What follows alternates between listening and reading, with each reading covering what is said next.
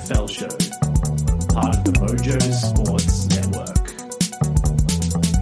Hello everyone and welcome back to another episode here on the Mojo Sports Network. It's already round 17 of the AFL, 8 more games to go in the home and away season. So many implications up for stake, snakes and ladders at its finest. And to preview all the games with me for round 17 is Nathan Jennings. Nathan, hello to you. Yuri, how you going, mate? Yeah, great as usual, and great to have you back on the program as always to preview what should be an absolutely blockbuster round of footy. I think we almost say it's cliche round in, round out, but this has more implications than ever before. So we'll skip past tonight's game, Richmond-Sydney, because that's also another 8-point game in itself with both teams trying to vie for that top 8 spot. Sydney, of course, well, basically shot themselves in the foot with poor kicking last Friday night at the hands of Geelong and, well, Richmond. I don't think any of us saw that coming, the 81-point demolition at the hands of Brisbane. So we'll allow that to bypass. We'll get straight to tomorrow night's game, Western Bulldogs and Collingwood. And I think by all reports, this is a sold-out game as well between the two teams under the roof at Docklands. And most of the games between the sides have been sold out over the years as well. I think 2009, 2010 had quite big crowds at Docklands. So we'll go through the team changes first up, starting with the Bulldogs. So Ed Richards is back in from that hamstring injury, which he's actually recovered quicker than expected. The outs for the Bulldogs, Mitch Hannon and Anthony Scott, the sub, and Riley West was the sub last round. As for Collingwood, Jordan De Goey returns after the 3-game suspension for his bump on West Coast Elijah Hewitt back in round 12. Ash Johnson returns to the side after playing in the VFL last weekend. Braden Maynard, of course, copped those couple of shoulder stingers the last couple of weeks. He'll miss tomorrow night's game, as will Brody Mychek with a bit of hamstring tightness. And Harvey Harrison, who's been playing exceptionally well since making his debut against West Coast in round 12, has been dropped, but I think most likely will be the sub for tomorrow night's game. So what do you make of this as well, Nathan? Because under the roof and Collingwood's frantic style of play, the Bulldogs, of course, for many years at Docklands have always revelled under the Etihad Stadium roof. How do we sort of see this game pointing out in a way? Because I see in one retrospect being a very high-scoring game, but at the other same time as well, maybe the Bulldogs will look to try and hopefully slow down the Collingwood juggernaut tempo of pace.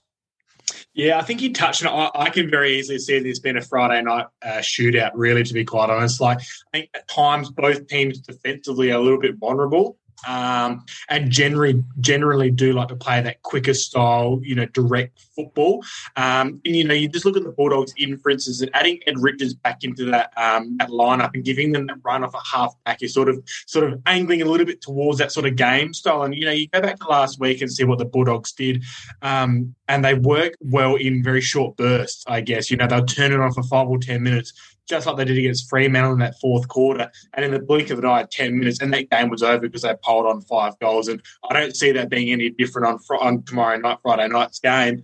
And Collingwood work in exactly the same way, and sort of a big loss in the back line with Braden Maynard. But, adding Jordan De Goey back into the mix with what Nick Dacos has done over the last couple of weeks as a full-time midfielder, I think now that gives Collingwood flexibility in regards to where they can and can't play their players. Jack Crisp is someone that's starting to find form as well through that midfield, and adding De Goey in there, whether he plays half forward or through the middle or both, I think he's that sort of linchpin player for Collingwood that can really flip a game.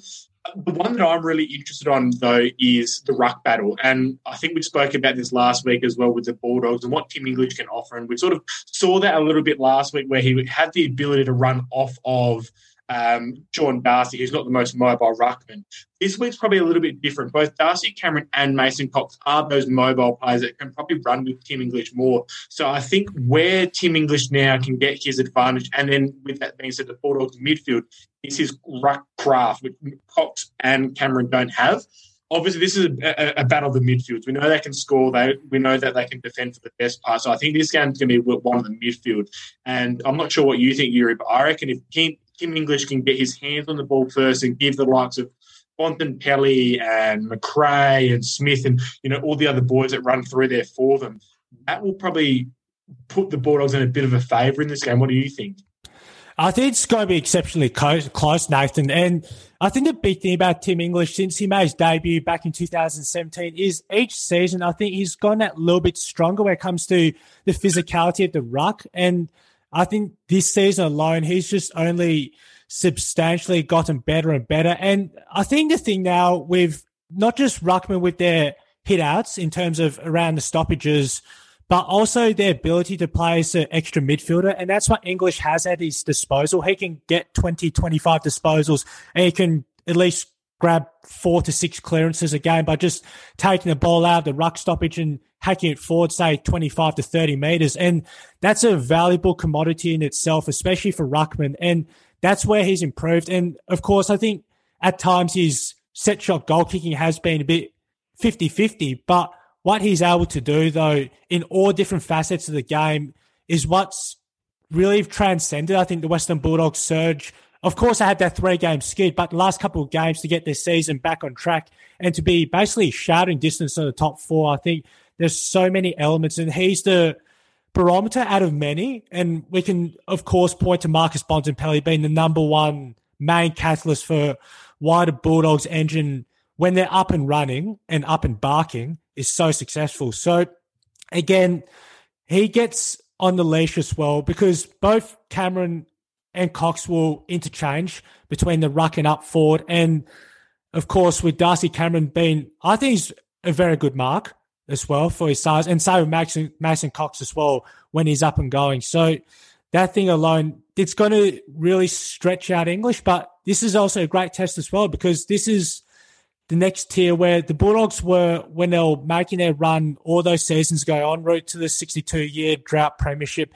And Collingwood only a couple of years ago were basically in the mire, but now to where they are, where really no one expected them to be anyway. So again, those whole different elements combining into tomorrow night's game, it should just be mouth-watering. That's the word to use because the sides over the years, Nathan, have always had these close battles at Docklands, and it doesn't matter really where both teams are on the ladder, even though I think those latter years in the 2000s, from I think about 2008 to 2010, both sides were basically residing in the top 4 when all those close encounters took place. So again, this is basically the same position anyway. The Bulldogs are 6th on the ladder, Collingwood's on top of the ladder, and you just can't see this game being, say, between a 2-goal margin at best for mine.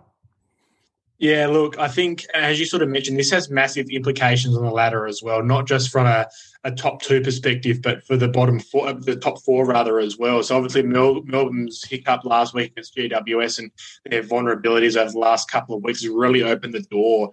And in every single one of the Western Bulldogs pushes for winning premierships over the last, since 2016, so this last 7 years, they've never finished in the top 4. So you've always got to wonder what confidence will they get and what ease of a run will they get if they do finish top 4 as well. So I'm actually picking an upset in this one. I think Collingwood are vulnerable. A couple of outs with Mycheck and Maynard, I think they make a bit of a difference.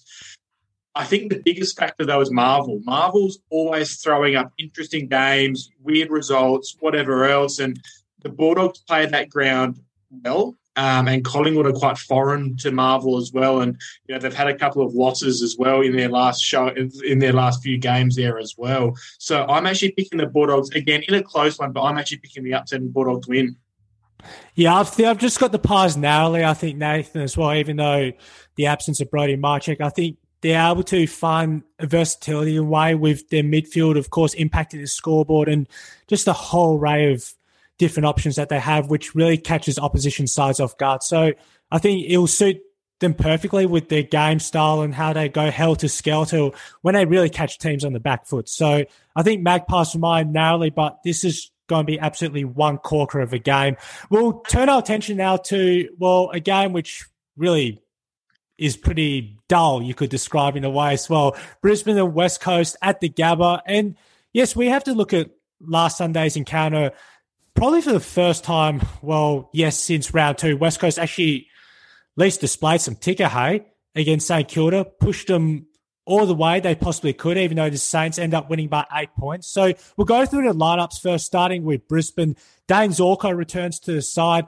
Also with Madden and Jared Lyons, who's really found himself out of favour this season. Jack Gunston, too, after dropping himself a couple of weeks ago. Lincoln McCarthy, of course, serving that suspension. Jared Berry injured as well. Josh Dunkley, he was subbed out last Thursday night in that demolition job of Richmond. He's out with a calf injury. Callum Archie suffered a concussion and is under the AFL's 12-day mandatory concussion protocols. And Darcy Fort, shall I say, was last week's sub and may likely be the sub once more against the Eagles. As for West Coast, Jeremy McGovern makes his return for the first time since round 3. And Tim Kelly, who missed last week due to illness, is back in the side. Shannon Hearn, yet again, is out injured, as is Luke Shuey, and Harry Barnett, the West Coast Eagles ruckman.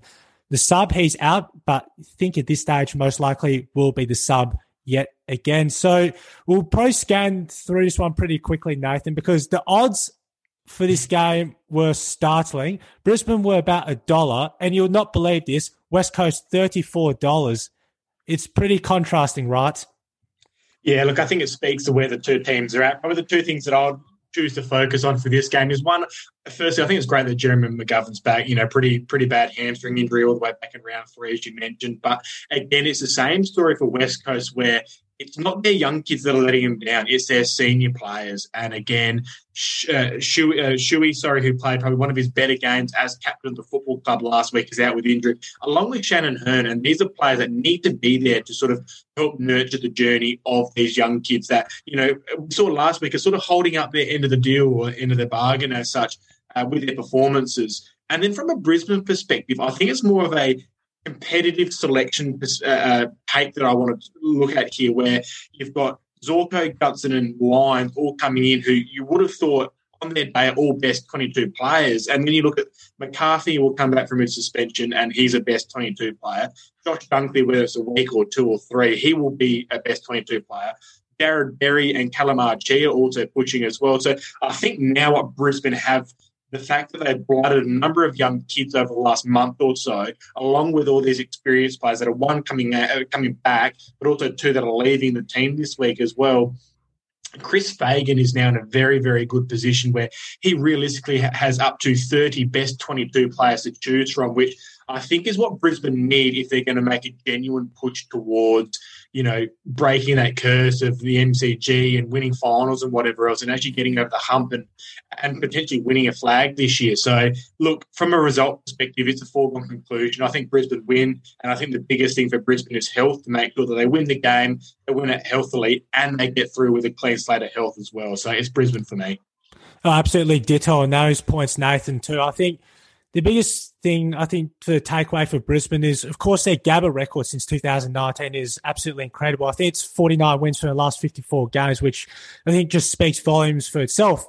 But also for a West Coast perspective too, Nathan, and you touched on outstandingly as well. Their youngsters, Elijah Hewitt, had an impact as well, kicked that lovely crumbing goal. I think it was with 8 minutes left or something in the third quarter, which basically he got the crowd on its feet. I think they were up 21 points at stage. So they've at least showed something for a week. Now the biggest question is going to the Gabba Fortress and at least showing some more ticker hay in the way for more than a half. If they do it for 3 quarters, you'll give big green tick boxes everywhere just for the competitive standpoint. So I think that's the real assessor in the way for West Coast, just for these remaining 8 home and away season games. Yes, they probably won't win anymore. Maybe the North Melbourne game, I think it's in round 20, they'll give themselves every chance of securing the 4 points in that game. But just for this Saturday as well, as they did against St Kilda. And I think both the 3 of us a couple of episodes ago when we were previewing the Sydney West Coast game just asked for some resolute resilience and barely got that at all. So hopefully, fingers crossed for West Coast that doesn't happen yet again. But Brisbane should be winning this game between probably 8 to 10 goals for mine. So we'll just see how that sort of transpires come the opening bounce on Saturday afternoon. We'll turn our attention now to the twilight game. And the Giants, for at least the last 5 games, have catapulted themselves right back into the top 8 conversation. They've won 4 of their last 5 games. They take on Hawthorn, who've been, well, unfortunately, the last fortnight has pretty much undone all their hard work, at least for those magnificent wins over St Kilda and Brisbane the past fortnight before that. So we'll start first with the Giants. lineup in terms of the ins and outs. And Lockie Whitfield, the big return back for the Giants with his creativity off half-back. Nick Haynes, the sub, he's out surprisingly for whatever reason. We don't know exactly why. Ryan Angwin, the sub, he's also out, and Angwin was the sub last weekend.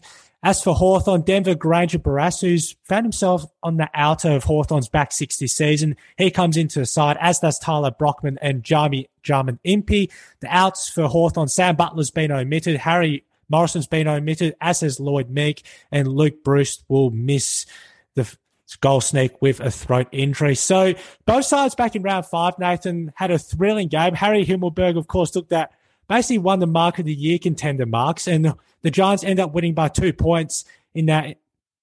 By memory, it was the gather round clash as well, all the way back in round 5 in South Australia.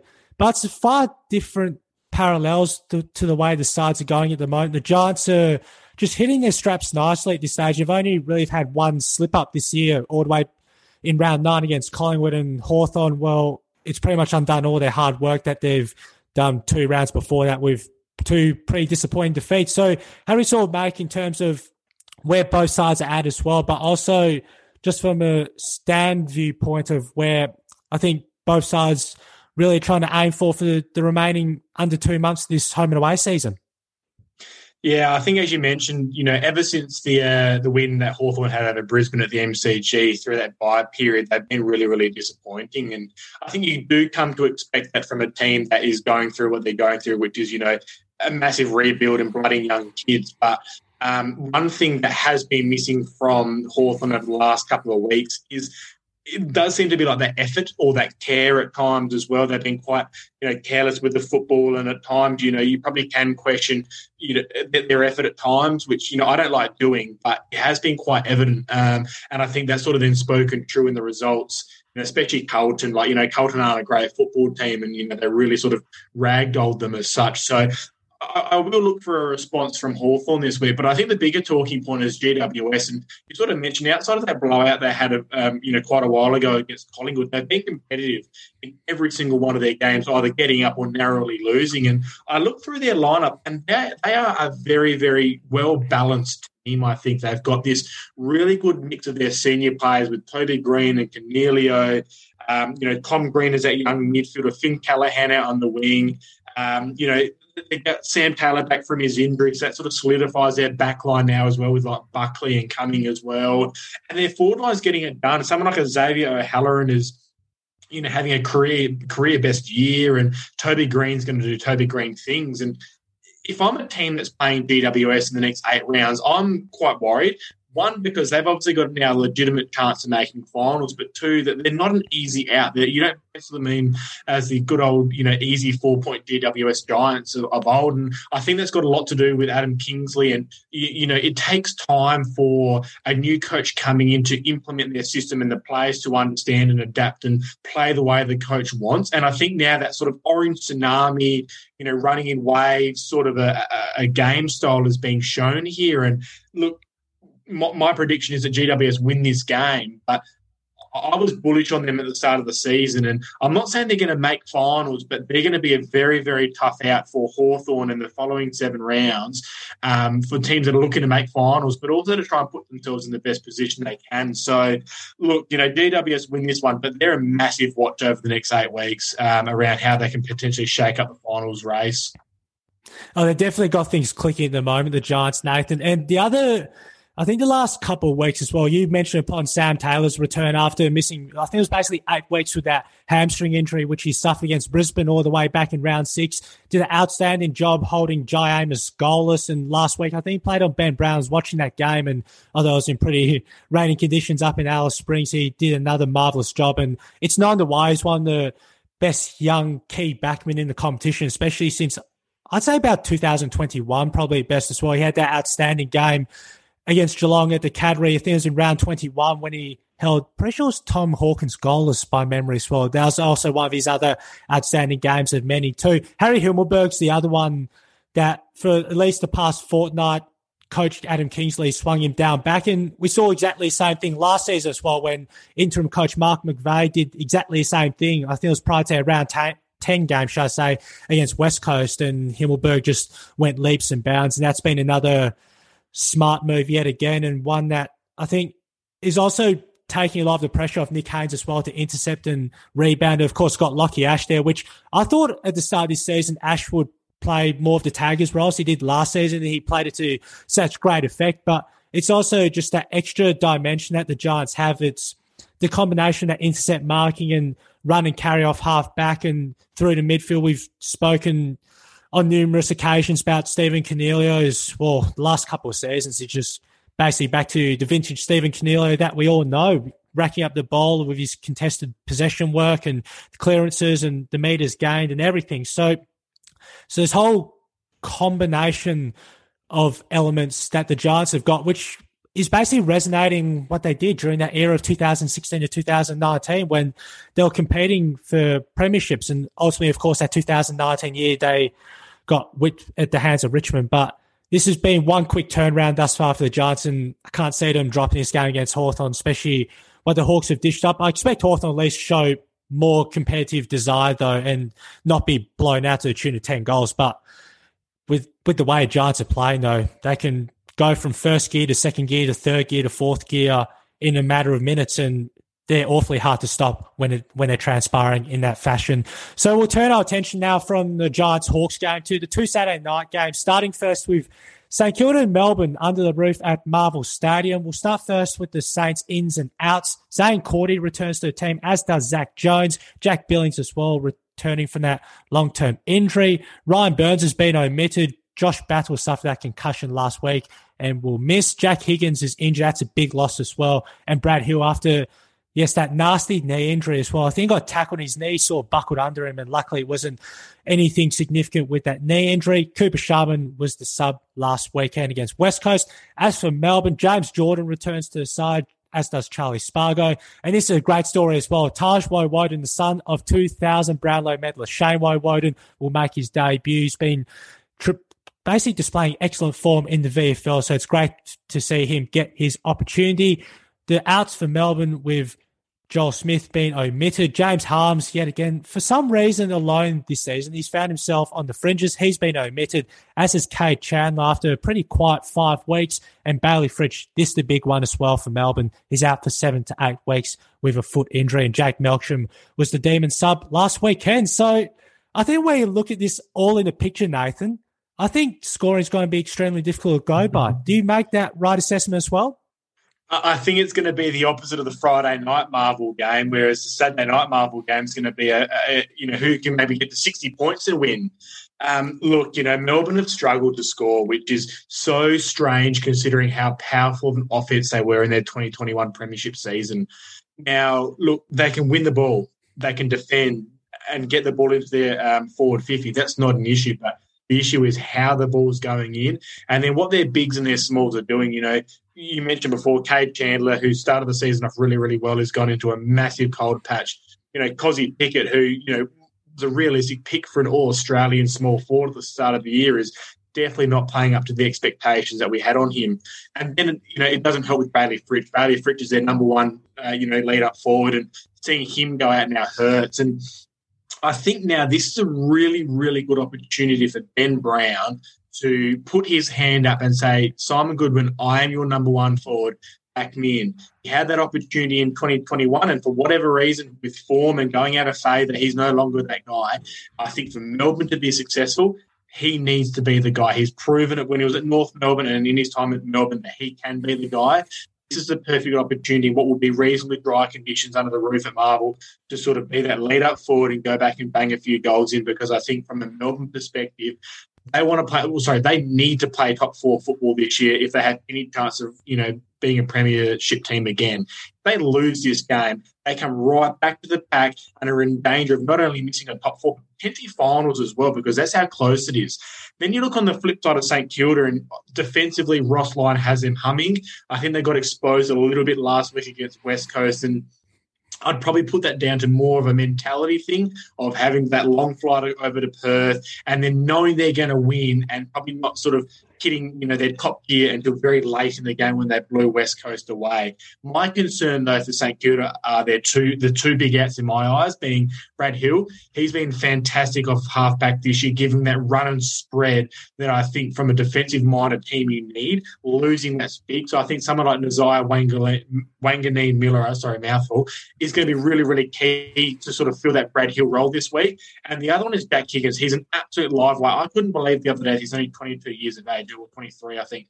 He's been around forever and a day, it feels like, and losing him as that key small forward player is a really big loss for them. So I think, from a St Kilda midfield perspective, then ball movement to try and negate the defensive skills of May and Lever are huge, because Max King needs to fire. He sort of hasn't had a big game in a few weeks. So this is a massive game, and I really struggle to sort of figure out who I'm going to tip. Initially, I thought St Kilda, purely because it's at Marvel Stadium. They play the ground quite well, and under the roof, again, weird things happen. But I think Melbourne and their credentials, and a guy by the name of Christian Petrarca will blow this game out of the water, and I think Melbourne will win off the back of a Christian Petrarca's 3 Brownlow vote game, 30 disposals, 2 or 3 goals. Given his sort of goal-kicking woes, I think he bounces back and really puts Melbourne on his back, and they get over the line here. But, again, no Clayton Oliver. I'm not sure what you read into it, though, Yuri.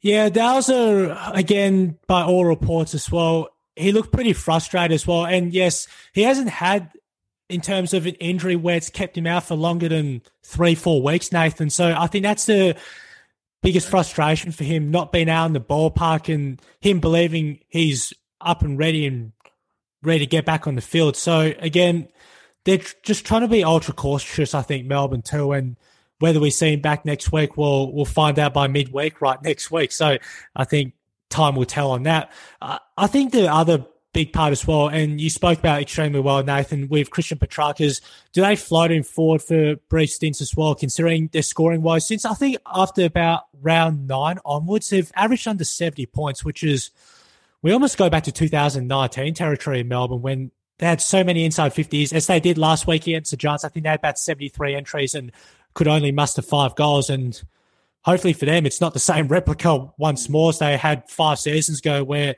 they basically couldn't hit the side of the barn. They were getting all the 4 territory dominance and couldn't capitalise. So, again, I think we'll find out a lot more come Saturday night on that part as well. And as for the Saints, I think they can't fall into the trap of what they did against Brisbane round 15 when Harris Andrews basically had a field day at the intercept marking. And unfortunately, Max King was basically double-teamed at the best of times, and they couldn't hit up any other options if it wasn't King on a one-on-one marking contest. So they fall trapped to that again with May and Lever. Then I can't see them generating a winning score. And I think that's been a issue so far this season for St Kilda. I think scoring the best of times has eluded them, apart from that Gold Coast game in round 4, which I think it's a season high 113 points they registered. So again, those combinations, if they at least get that going, then they'll be right in the game as well. But if May and Lever and Melbourne's midfield, which of course once they get on top, then it's going to be a difficult proposition, I think, for St Kilda to overcome. So Melbourne, for mine, I think narrowly as well, but don't be surprised if this game's an absolutely slogfest in a way.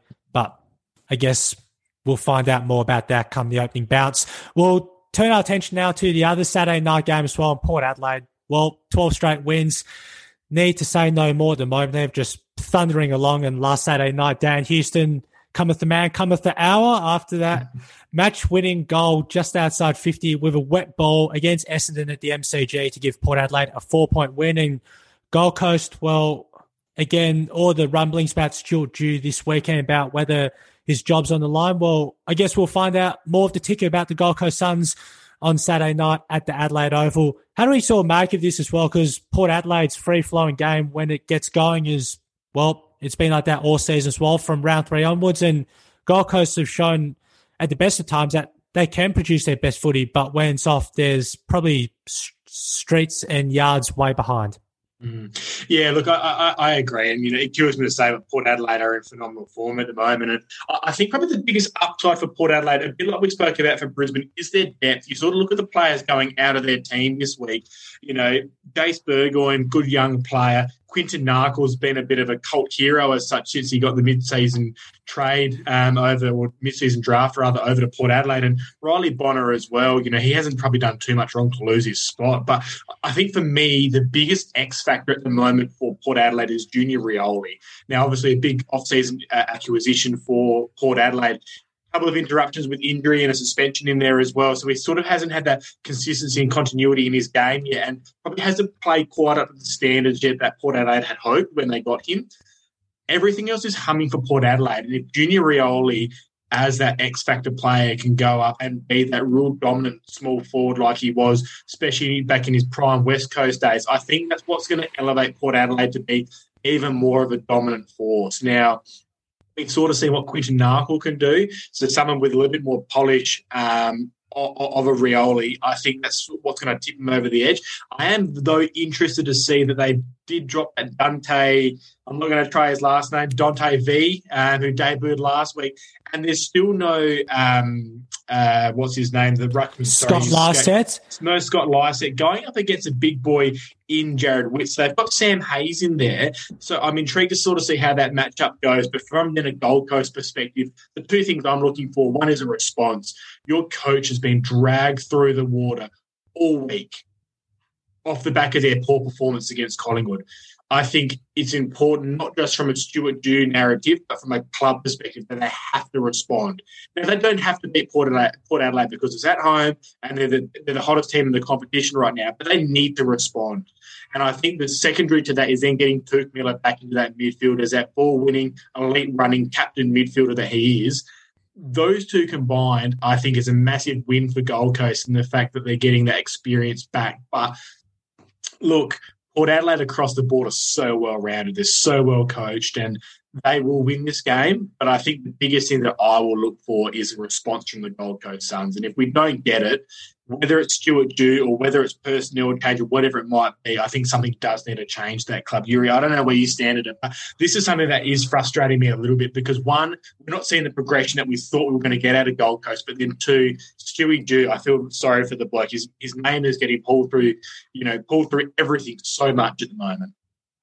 It's basically identical of last season, right, Nathan? They were basically in the top 8 frame and ultimately blew their chance. And even 2014 in the Gary Ablett era, I think after round 10 that season, they were 7-3 after beating the Western Bulldogs, placed in the top 4. And of course, Gary does his shoulder and that Brent McCaffrey tackle, and their season goes on the downward spiral from there. And I think, of course, getting Tuke Miller back for his first game since round 6 from that knee injury is going to significantly bolster that midfield. Noah Anderson and Matt Rowell, we've touched upon at significant depth, have been tremendous. But it's just that next sort of level of consistency in the way of Gold Coast, which it's perplexing enough as well, because you think as well the tall forward caper with Ben King and Jack Lukosius, when they get on top, they can carve up teams seamlessly. That's the big thing as well. And the backline with Sam Collins and Charlie Ballard, you think of those two and match them up against any other two key defenders down back, they're right up there, Nathan. So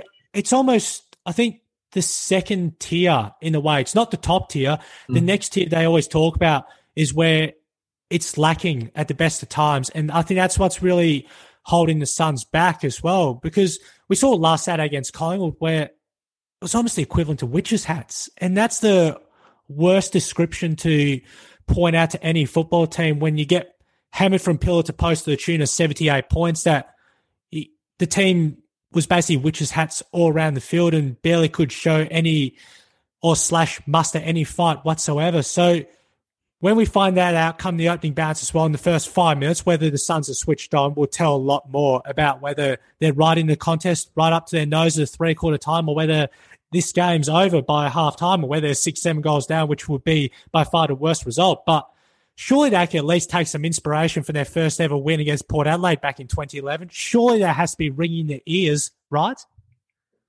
Look, you would have thought so. Yuri, but I sort of tend to agree with your comment. I think the gap between their best players and their worst players is too big at the moment. So, probably their best 12 to 14 players are, sort of in that elite category as such, or, at least solid players. And then those sort of, 15 through 23 are sort of a little bit off the pace. And you're right, that's where they're sort of getting caught out. And I think those fringe players are what's going to make the difference. And you look at a good team like Port Adelaide and you look at their fringe players that are sort of in and out of the team, still solid contributors, and they don't stand out like a sore thumb of a player that doesn't belong at AFL level. So, look, I'll say it again, Gold Coast have to respond. But, Port Adelaide at home is a scary prospect. And if you get that, 40, 45, 50,000 and, that raucous crowd going, it's quite an intimidating place to play at. So, yeah, I think, even as an AFL community, we want response from Gold Coast. And I think if we do see that, that's a positive. And singing before the bounce, never tear us apart by In Excess, never gets old, right, Nathan? We'll turn our attention now to the first of the 3 Sunday games, Geelong and North Melbourne, GMHBA Stadium. And we'll start first with Geelong's ins. Mark O'Connor returns to the team. He was a late out last week. Ollie Dempsey, Mitch Nevitt, Ocean Mullen, Sam Menengola and Brandon Parfitt. The outs for the Cats, Jack Collar-Jasny is out injured. Isaac Smith's been managed. And Jed Buse, one of their best lockdown defenders, is injured. Jack Bowes was the sub last week in a draw against Sydney. As for North Melbourne, and this is a great story as well, Cooper Harvey, the son of the all-time games record holder in VFL AFL level, Brent Harvey, he'll be making his debut. Tristan Sherry is in for his first game since the opening round against West Coast, which he suffered that syndesmosis injury in the early stages of the contest. Charlie Lazaro, also with Young and Finn Perez. The outs for the Roos, Liam Shields is out with a calf, and this is a surprising one. Will Phillips, after a handful of very good games, has been omitted, and Hugh Greenwood was the sub last weekend. Well, we could probably make this one pretty short and concise as well, too, because the Kangas, by memory, haven't won a GMHBA stadium since about 2015, which is a fairly long time ago. Yeah, look, I think the one thing to not gloss over is that North Melbourne are a poor team right now. They show glimpses, but they still can't win. Haven't won a game since round 2. Even as early as last week, they showed glimpses in the first half against the Crows where they were sort of there or thereabouts and then got blown out. And I think, again, we go back to the sort of, the gap between the best and the worst players, and they've got a lot of players that aren't quite at AFL standard yet. I think, as you sort of mentioned, a feel-good story of, Cooper Harvey coming in. He's only got another, 430-plus games to go to catch up to his father. But, I really enjoy that when, a son of a gun makes their debut. There's just something heartwarming and special about it where that player's legacy continues, and it's happening twice this week. And I think it's so special. And from a Geelong perspective, this is a really important game for them to get back on the straight and narrow. They've been inconsistent with their form, inconsistent with their accuracy on goal. They're going to win this game. And I think, when it comes down to it, banking this win is important for them to make finals. It's a fortress down there at GMHBA. So I think their run into finals really starts now, and it's got to be bolstered by a big win against the Roos on Sunday. I think likewise as well, Nathan, too, just the whole record since about 2007 has just been absolutely impeccable ever since, of course, they went on that barnstorming run from about round 6 that year against Richmond to the tune of 157 points. And, of course, that era basically all the way to the end of 2011. We'll turn our attention now to Essendon Adelaide at Marvel Stadium. And I think we'll see one thing for sure. Adelaide definitely won't kick 2 goals 9 as they did back in round 17 of 2021 against Essendon. That's a guarantee. We'll start first with the Bombers with the ins. Nick Cox, Nick Hind and Nick Bryan. No changes. Of course, these teams, the full squad of 22 will be shortlisted on late tomorrow afternoon. Those teams will be reduced. As for the Crows, Patrick Parnell, Harry Schellenberg, Elliot Himmelberg, and also a potential debutant as well, James Borlacey as well. He's in the mix for the Crows. And the big one for Adelaide, the out, is Jordan Butts, one of their key defenders, is out with concussion. And Lachlan Scholl was the sub last weekend.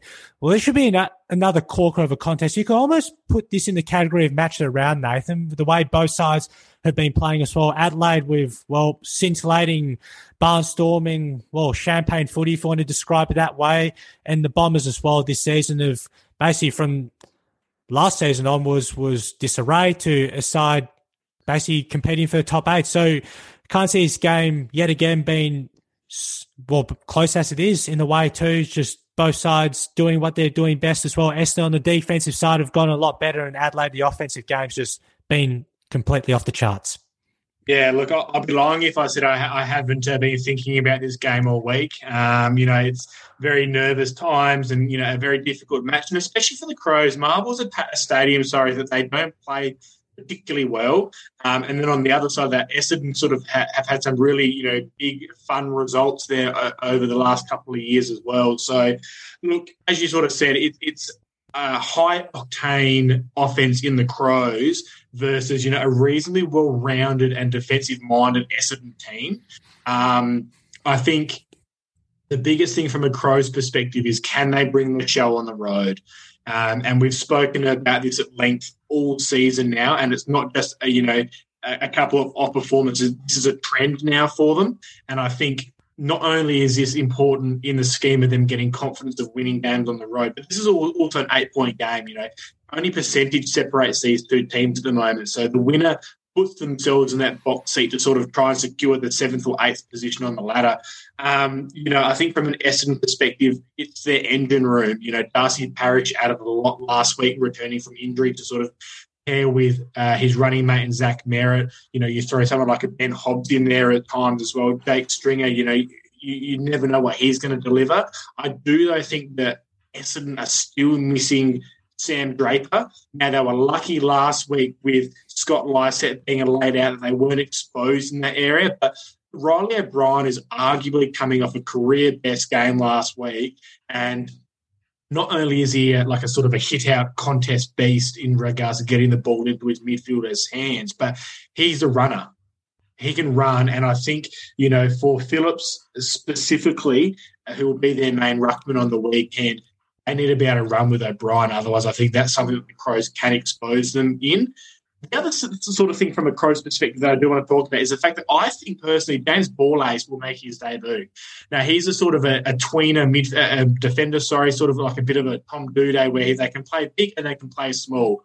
Now, obviously, Jordan Butt's, again, unfortunate with his concussion, but I think this opens a really, really good opportunity for the Crows to blood someone else and gets that experience in the backline. We're obviously quite inexperienced already, but I think giving him a game, giving him that taste at AFL level will be really, really good for him. So, look, I'm taking my Crows hat off. I do think the Crows win this game, but I can very easily see this going the other way as well. And if Essendon do get a run on, that crowd at Marvel is quite loud and quite, intense at times. So I can see this going both ways. I will be picking the Crows. Yuri, you were in agreement, or what are you thinking? Yeah, I also agree too, Nathan. I was probably sort of picking and choosing the last couple of days, and I thought Essendon's defence have been sensational this year. They're basically 5th for points per game. They basically concede under 85. I think it was about 81.3 last week when we touched on it as well, and I think it's probably around there anyway because Port Adelaide scored 78 points. The biggest task, though, is those backline matchups as well, with whether who does, in a way, go to Taylor Walker. They'll probably throw, of course, Brandon Zerk-Thatcher on him first, and then if that doesn't work out, then Jaden Laverde.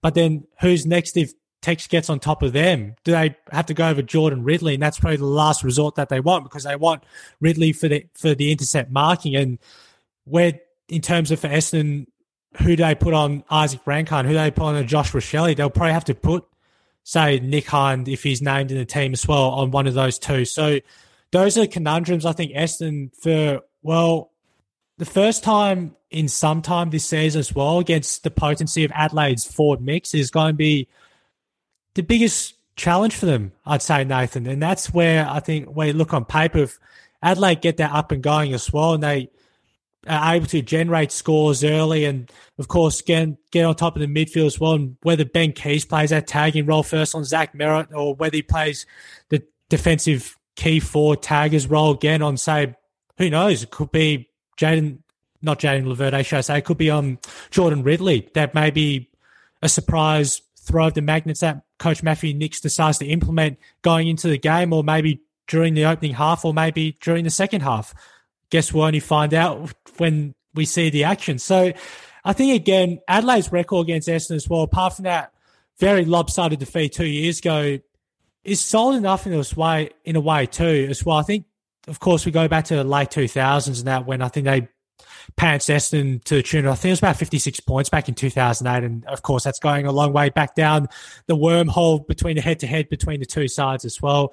But I think, yet again, Adelaide's offense with the scoring, they get on top early now to, say, get between 11 to 12 first half goals. And I see that being more than enough to hold Essendon at bay. And again, for the Bombers as well, with Sam Wiedemann and Peter Wright as well, if those two are able to get on top as well and get the Bombers up and running in the opening half as well, and they get their spread of goal kickers, if, say, Zach Merritt impacts the scoreboard and Darcy Parish impacts the scoreboard, Jai Caldwell impacts the scoreboard as he did late last week in the treacherous rainy conditions against Port Adelaide, then they'll be right up to their heels, Essendon. But when you look at the whole scope of the way Adelaide not just score with such effortless ease, but also defensive side where they've significantly gotten better in this last season and a half, then I think that's going to prove the major differential point, I think, towards the contest, Nathan. Yeah, agreed. Look, I think the midfield battle as well is intriguing. You know, there's a lot of, all Australian potential players running through there. And I think for the best part, both teams have had some issues with accuracy. So I think, as you sort of said, if there's a team that can sort of kick accurately early and capitalise on their opportunities, I think that will go a long way to winning this game and sort of getting early momentum and sort of important 8-point swing games like this, is huge. So I think look early in the game to sort of see where the momentum swings, and that could be a key indicator who sort of comes out on top, I think. It's going to be one intriguing game, that's for sure, Nathan. There's no doubt about that. We'll turn our attention now to the final game of round 17, and this being at Optus Stadium, 2:40 bounce down WA time, Fremantle and Carlton. We'll start first with the Inns for the Dockers, Sam Sturt, Corey Wagner, Carl Warner as well. He's been in tremendous form for Peel Thunder in the Waffle, and Bailey Banfield. And the big one, of course, Nat Pfeiffer, not the first time this season, is out with another foot injury. Neil Rasmus, the tackling machine, was the Dockers sub last weekend. As for the Blues, Tom De Koning makes his return after being a late scratching after a 10-goal hiding. Well, basically, it was the Blues' 10-goal hiding to Hawthorn to boost up a bit more percentage from 98 to 103. Matt Cottrell, after serving his one-game suspension, Lockie Cowan, the raking right foot kick from Tasmania, and George Hewitt was the sub last weekend for the Blues. Well, after two straight wins for the Blues, they've got their percentage up. They're back in the top 8 conversation, you could say at least. And Fremantle, well, man, it's a bit of another bumper ride, that's for sure, with the inconsistent form. Yeah, Fremantle stalled again, which is really disappointing. We thought, coming off those buys with a couple of big wins and, looking like they've turned the corner and really pushing back towards being a finals team like they were last year. And all of a sudden they've stalled. They've sort of been stagnant with their ball movement again and, sticky hands around the back line and sort of, not being direct with the way they play has been quite disappointing. And, obviously the inclusion of Sean Darcy has been a massive win for Fremantle, but I think now the attention goes back onto their ball movement and whether or not their forwards can kick enough goals. And, Jai Miss is having a great season and potentially a contender for the Rising Star Award at the end of the season. But, the fact that we're relying on someone with such inexperience at this level still is concerning. And, Sonny Walters, his end of the spectrum as well, has been relied on heavily as well. And then from a Carlton perspective, I think what we've seen the last couple of weeks is what we thought we were going to get from Carlton this year, which was that team that plays free-flowing, direct football, dangerous midfielders, dangerous forwards, a solid back line. And for whatever reason, the flick is now the switch rather has been flicked, and they're playing the football that we wanted them to. So from that perspective, I now think this is a very interesting matchup from a Carlton forward line v Fremantle backline with Colonel and Mackay, who are always going to be dangerous. Can the Carlton small forwards get on top? They're a bit hit and miss at times with who they are. Jack Martin played well last week. Owies and, whoever else up there are dangerous, but can they get on top? Fremantle are quite a well-oiled team when it comes to a defensive perspective. I'm not sure what's going to happen. I think a lot of it's riding on someone like a Patrick Cripps and a Sam Walsh who have been up and down with their form. I think if they can get on top and sort of get the ball going forward and putting pressure and, sustain pressure on that Fremantle backline, like we saw last week against the Bulldogs, they're going to crack eventually. And that's something Carlton are capable of doing, and I'm going to look out for that, I think. And that could potentially be the difference in the game, but I'm not too sure where to go with this on who to pick here. Like, what are your sort of thoughts with this one? I think with an overall assessment, Nathan, too, in the last couple of weeks for Carlton, the major turnaround has been the pressure. And, of course, after, arguably the worst loss of the season against Essendon, which the team only mustered 33 tackles, which is an average of 8.25 per quarter, which is despicable to say the least. This past fortnight, they've averaged 78 tackles. They had 87 last week against Hawthorn. I was watching that game. I thought right away the pressure was something that was supremely evident. And this is now the biggest question moving forward. Can the Blues replicate that pressure against top 8 sides, including Fremantle, against Port Adelaide the next week as well, Collingwood in round 20, St Kilda in round 21, Melbourne, GWS, and those remaining games to finish? That's going to be the clear emphasis. And as for the small forwards, that's been the complete retweak as well now since Lockie Fogarty's come back into the side for that Suns clash back in round 14. Jesse Motlop is now on the outer fringes. Corey Durden's still another couple more weeks away. Still, I don't see those two getting a spot back in the team anyway, so small forwards. We're going to stick with the combination of both Lockie Fogarty and Matt Owies to be our two small forwards. Jack Martin to be that medium-sized forward as well. Jack Silvani being as well that other forward too, Charlie Curnow and Harry Mackay. So we'll stick with that combination moving forward. The other big part as well, and Michael Voss spoke about this as well after the Bombers' defeat, was the form with Patrick Cripps and Sam Walsh, and mentioning about Cripper after he only had the 19 touches and I think it was 4 kicks and 15 handballs, is that he's just out of form. And yeah, that's probably supremely accurate, all right. And we've seen these last couple of weeks that he doesn't have to rack up, again, those big 30 or 35 disposal games. He had a 28 disposal game last week, but it was more the even contribution spread that we got from the top down to the bottom. And Chera yet again for whatever 9th, 10th straight game this season. And he's arguably leading our best and fairest count at the moment, Nathan. He's been completely off the charts, and we'll probably see that again come Sunday. So I think when you look at the whole scope as well with Fremantle and their, in terms of not just pressure alone, but the small forwards as well, if they hit the scoreboard, then they're dangerous. With Michael Frederick, Lockie Schultz, Michael Walters, I think the matchup you have to look forward to as well as Adam Sard. I expect Sard to go on Walters, and who does Jordan Boyd go on to? Does he go into a Switkowski? I think he's got the pace enough to match it up with Switter, that's for sure. So I think look out for that one as well, maybe Michael Frederick. So there's a whole numerous amount of magnet switchings that the Carlton hierarchy can probably look upon to in terms of those.